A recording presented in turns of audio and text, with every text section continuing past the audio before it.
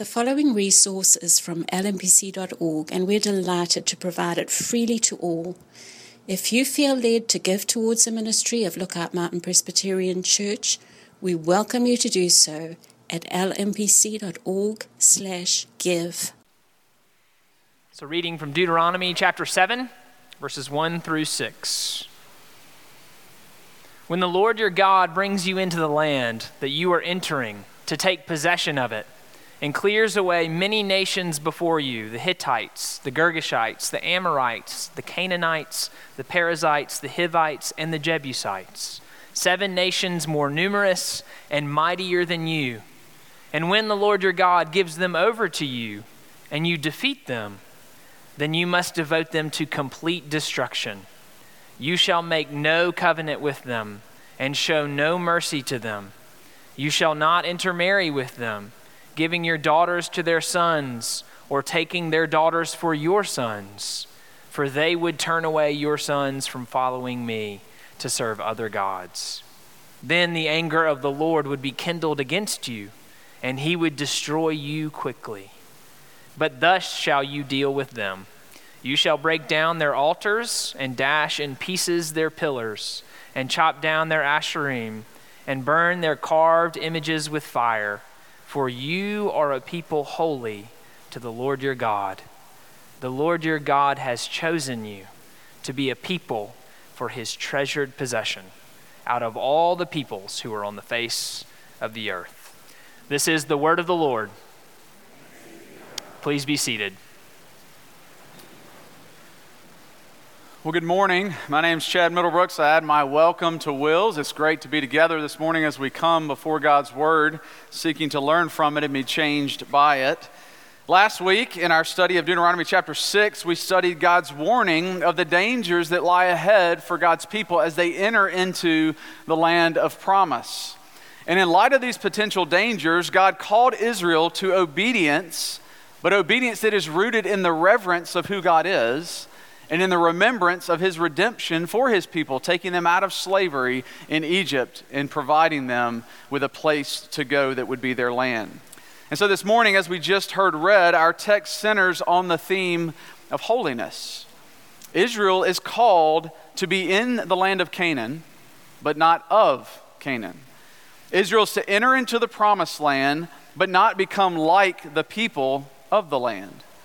And this distinct covenantal relationship that Israel shares with Yahweh is to be worked out in their conquest of the land and also in their fidelity and worship of God alone as they enter into this promised land.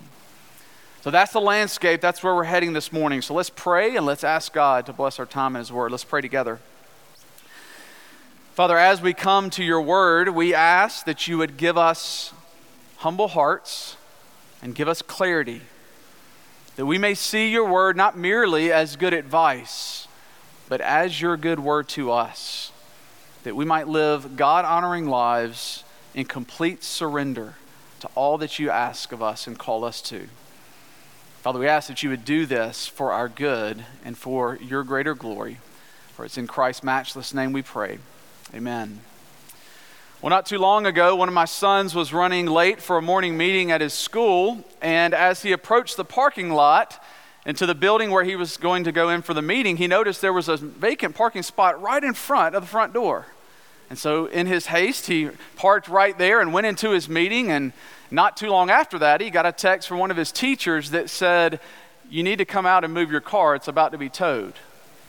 You may ask why? Well, in his haste to park in that spot, he failed to recognize and see the sign that read, "Reserved for the headmaster." That spot was reserved for someone special, someone specific. And so he was not allowed to park in that spot. Well, as we'll see this morning, the people of Israel are reserved for God alone, and therefore are meant to inhabit the land that God had reserved for his people alone, his most prized and treasured possession. And so in our time together, you see in your outline the way we're going to study this text as we see God's call to holiness. We're going to see it in 3 couplets. First, God's call to holiness is sure and it is sovereign, but it is also cooperative and complete. And then finally, it is covenantal and caring. Notice in verse 1 the sovereignty of God, as God is the one in his sovereign initiative who orchestrates and paves the way for Israel to go into the land and inhabit it. Notice there what Moses writes. He says, when the Lord brings you into the land, and he, God, clears away the nations before you, and when the Lord gives them over to you.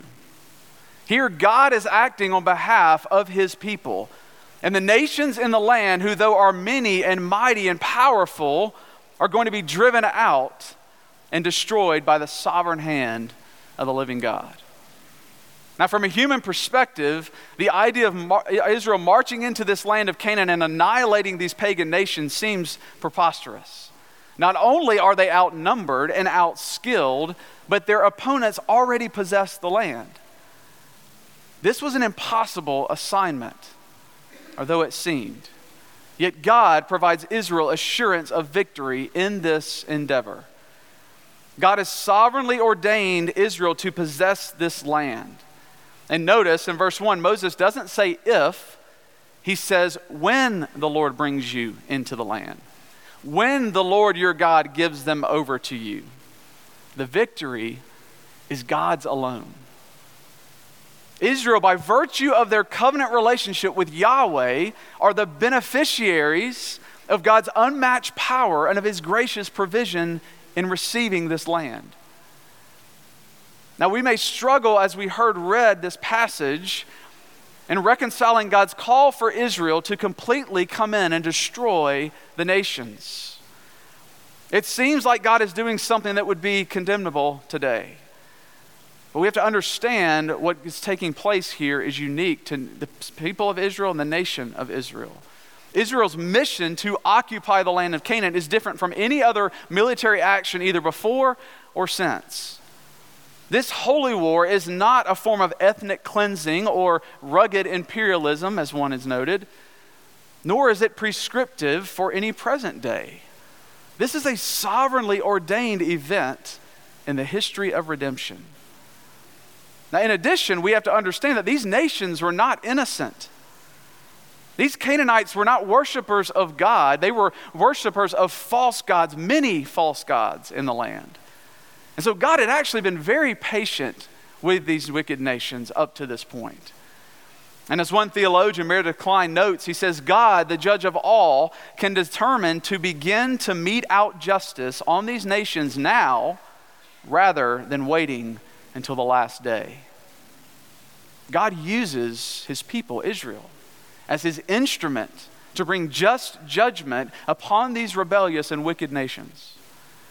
God is removing the nations so that Israel can be distinct. They can be separate from the nations as his treasured possession. God's divine grace and love of his treasured people is what is at the core for this command for them to remove the pagan idols and the religious traditions of those lands.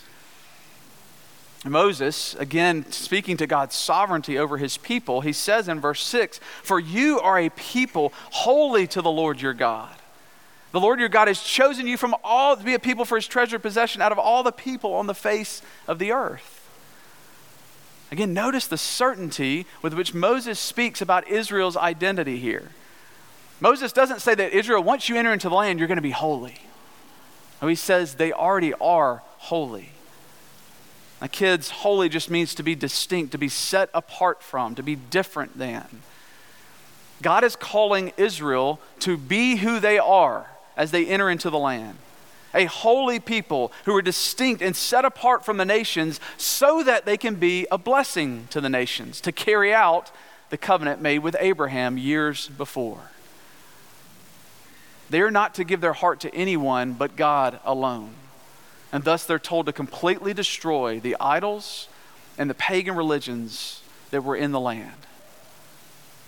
Israel here is given a specific mandate of God's revelation to go in and to do as he's commanded. Now, as we think about today and think about the church, we are not given the same edict and the same mandate as Israel was.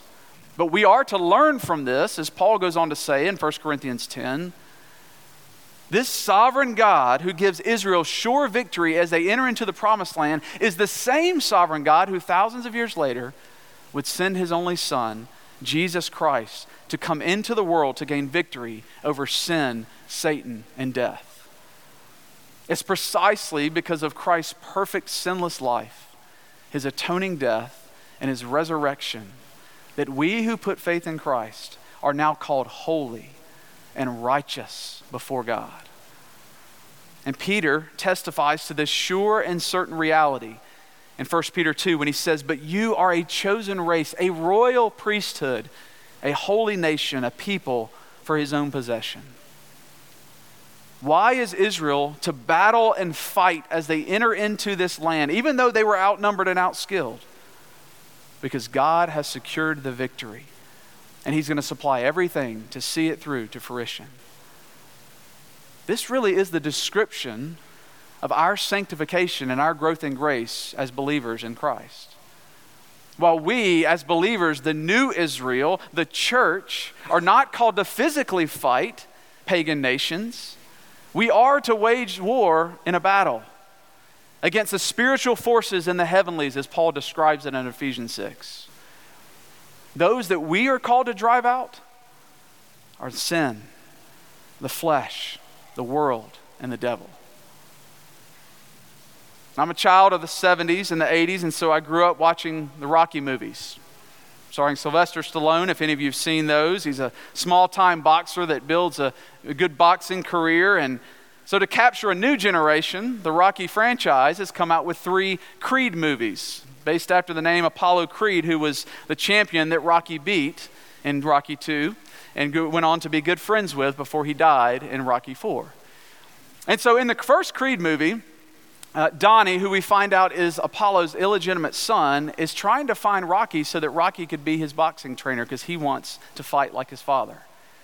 And so he finally, after doing a lot of convincing, convinces Rocky to train him.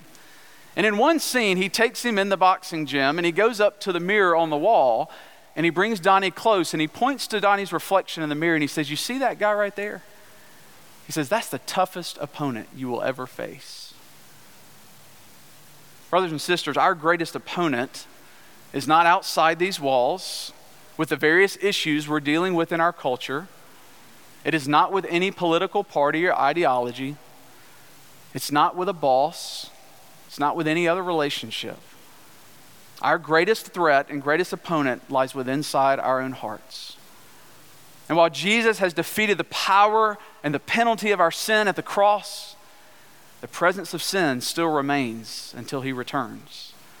And so we are called daily to wage war against indwelling sin that remains in our hearts as we seek to live out our true identity as one who's been declared righteous and holy before God. Now, for some of us, as we think about our sanctification and our putting to death or mortifying, as the Puritans called it, our flesh and remaining sin, we can often overlook and underestimate twin realities. One reality that we can overlook and underestimate is that we are facing a fierce opponent that needs to be fought vigorously. Because as the scriptures describe Satan, they say that he is like a roaring lion seeking to devour us. But the other reality that we often can underestimate is that we have the assurance of victory as we fight. Because God has conquered through his Son, the Lord Jesus Christ, our enemies and his enemies. And speaking to our call to live holy lives, John Owen puts it this way. He says, one of the nefariously wrong ideas Christians have about holiness is related to where we start. We don't start with doing. We start with the work Christ has done in our lives by his Spirit. And he goes on elsewhere to say, holiness is nothing but the implanting, writing, and realizing the gospel in our souls. See, we can strive for holiness in our lives because of God's sure and sovereign work through his Son, the Lord Jesus Christ, even while we wait that day when we will no longer have to battle sin. God's call to holiness on our lives is sure and it is sovereign, but it's also cooperative and complete. Notice Israel takes is to take by conflict what God has already graciously given them to them by his gift. And even though it is God who ordains victory over these nations, and he says he will deliver the nations into their hands, Israel is called to actively fight and to destroy the idols and the altars and the symbols of the pagan religions. You see what Moses says there? You must defeat them. You must devote them to complete destruction. Israel is not to sit idly by and just hope for the best. No, they're called to engage in battle to secure this land that God had given them. And notice the extent to which they're called as they enter the land to fight so that they might remain faithful and be the distinctive people that God has called them to be. Verse 2, he says, as you enter in the land, don't make treaties or covenants with the people of the land. Why? Because Israel had already entered into covenant with the holy God. And so therefore they were to give exclusive love and fidelity to God alone.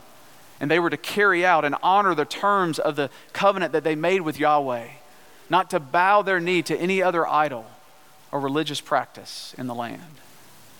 And then in verse 3, he tells them not to intermarry. And we see that Israel is to be distinct socially. They're not to marry the people in the land. Why? Because God knew that they would be tempted, and he knew that they are weak. And so he's actually, in his care for them and his provision for them, he says that they should refrain from fellowship and from marrying those in the land. And then furthermore, in verse 5, he goes on to say that they are to be distinct in their worship of the holy God. God demands complete devotion to himself. And Moses says in verse 5, this is why they're to break down the altars, to dash to pieces the pillars, and to chop down the Asherim, and to burn their carved images with fire. In order for Israel to remain faithful to their God, they must eradicate every idol of the land, so they wouldn't give in to idol worship or syncretism and borrowing from the religious practices. And we as Christians, we are to devote our lives in complete submission and honoring of the Lord in what we say and how we think and how we act. Like Israel, God is calling us to engage in the battle of eradicating the idols that remain in our own hearts, the things that seek to steal our affections and our love from God. Paul says in Philippians 2, he says we're to work out our salvation with fear and trembling. Why? For it is God who works in us to will and work according to his good pleasure. I remember when my boys were younger and I was teaching them how to swing a golf club, and I began teaching them how to grip the club correctly and putting their hands on the golf club. And then I stood behind them and I would move their feet shoulder width apart to have a good base there, and I would stand behind them and I put my hands on top of the golf club. And I said, on the count of 3, we're going to start to swing. I would count to 3 and we'd take the club back and we'd bring it to its peak, and then we would come through the ball and hitting the ball. Now in that activity, who was doing the work? Me or my boys? Yes.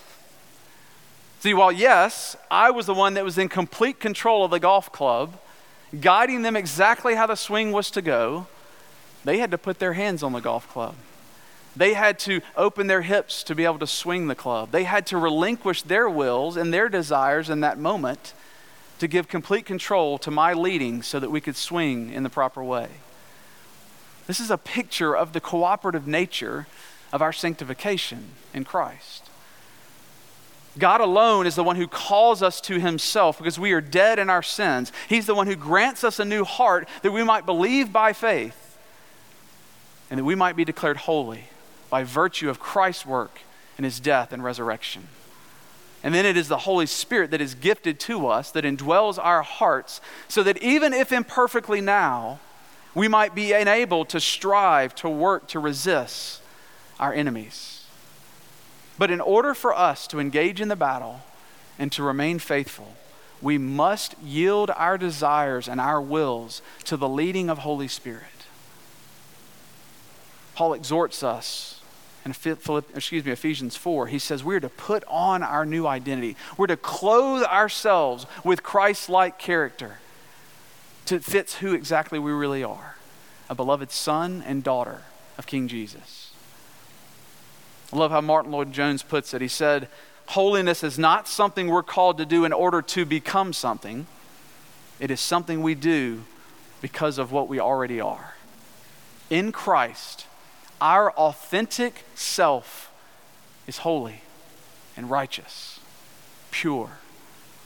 And we must remember God's promise that he made to us, that the work that he begins in the lives of his beloved children, he will carry it to completion at the end of Christ Jesus.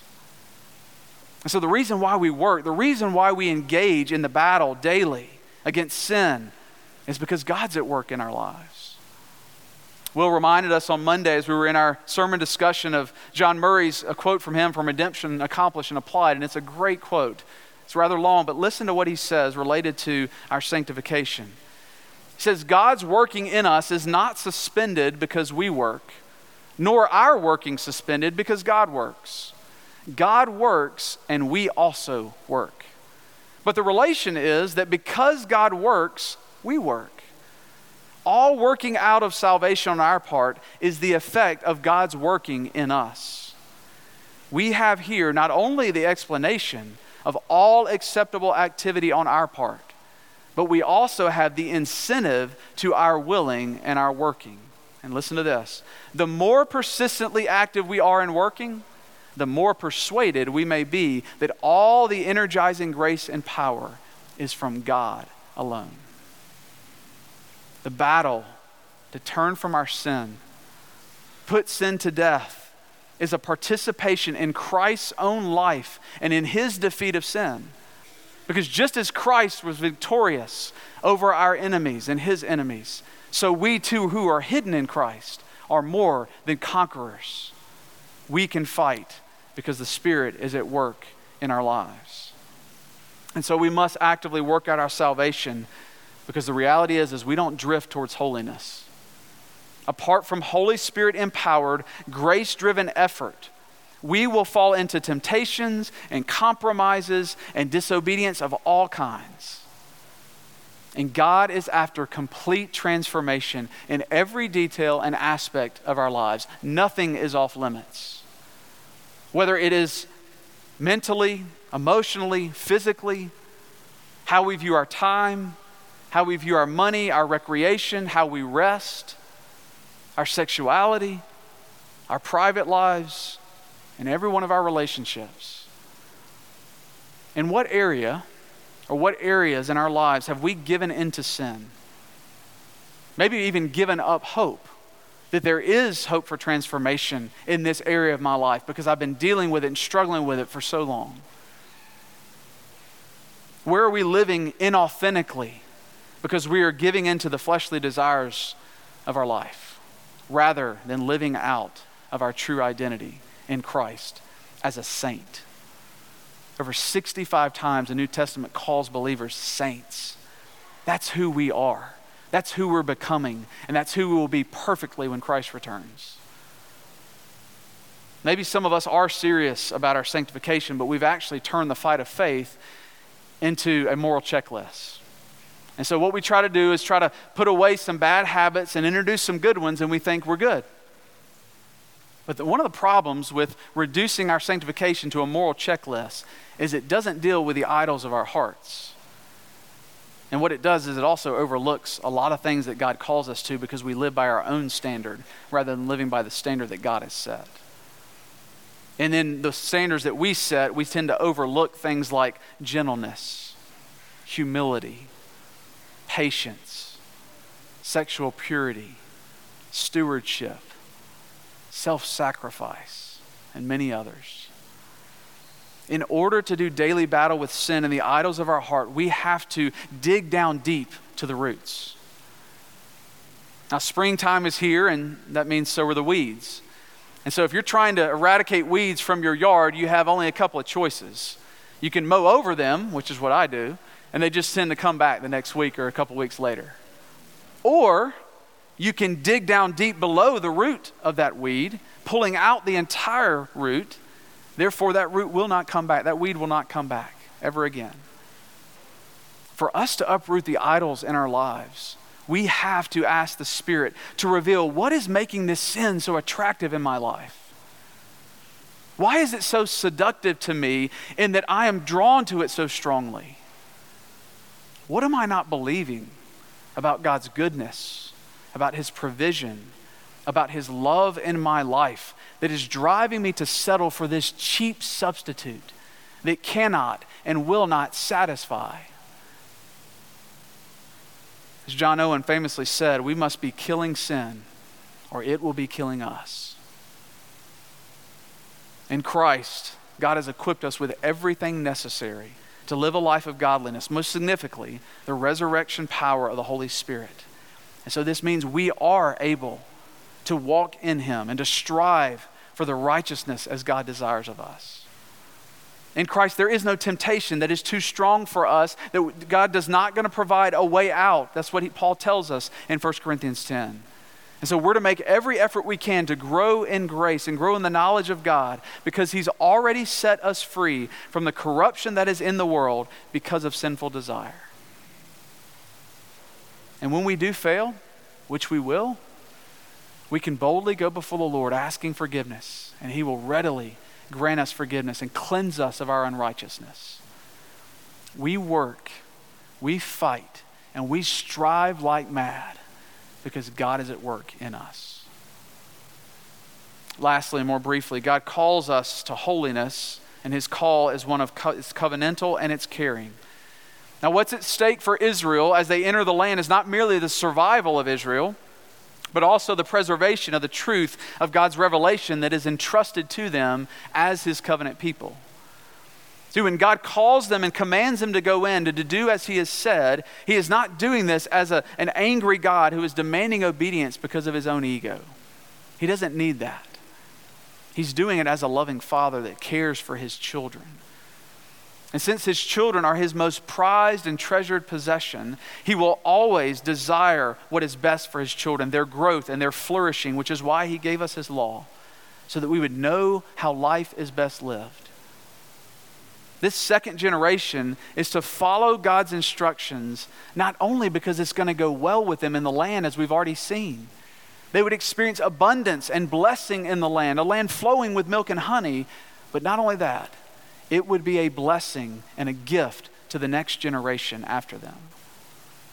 And if the second generation does give in to idolatrous practices as they enter into the land, then God knows that their children and their children's children would be seduced by that, and they would follow suit and turn from God and experience the devastating consequences.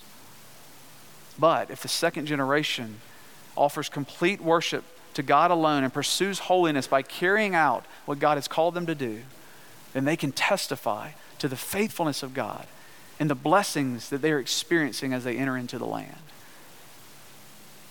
Parents, grandparents, aunts, and uncles, do we ever stop to think how the decisions that we make, the words that we use, and the lifestyle that we live impacts the next generation? Do we ever think that the way that I pursue holiness and strive in the power of the Spirit is not only an example, but it is a call to the next generation to do likewise, to pursue the Savior at all costs because the Spirit is at work in them? If God cared enough to send his Son to redeem sinners like us, to remove our sin as far as the east is from the west, he has proved his trustworthiness and his care that we can entrust every aspect and detail of our lives to him. He's worthy of our full devotion and our worship. Are we modeling that to the next generation? As Paul exhorts in 2 Corinthians 7, we're to live our lives as we bring holiness to completion, he says, in the fear of God. And as believers who are living between the already of Christ's first coming and the not yet of his second coming, there are different practical outworkings of our distinctiveness than there were for Israel. But nonetheless, God's heart for his people has not changed from the Old Testament to the New Testament. We as his believers are called to be in this world, but not of this world. And neither has his care for his people changed. God is gracious in supplying everything we need, even so much that he's provided this meal that we are about to partake. This is a victory celebration that we're about to enjoy, as it points to the great wedding feast that we will one day experience when Christ returns. But it's more than that, because even now, while we are called to fight and battle, it is spiritual fuel and nourishment for our souls so that we can remain in the fight and remain faithful to our God. And when we fail, know that He is right there with us, and He will supply what we need to continue on until He returns that day. And sin we will struggle with no more, but we will enjoy the victory celebration with our God and King forevermore. Let's pray. Heavenly Father, when the days are long and the battle seems overwhelming and that we can't endure, we don't think we can go on, Father, would you remind us that you've already gained victory, that we are doing cleanup battle now, and we are not alone because you're providing us with your Spirit and every resource we need to remain faithful to you and put to death the remaining sin that indwells in our hearts. Father, help us to trust and believe that you are at work. And would you embolden us by your Spirit to fight the good fight until the very end, that we meet you face to face and we enjoy and experience the reward of our inheritance because of the work of our Savior, the Lord Jesus Christ. Now come and feed us at the table that we might be strengthened this day.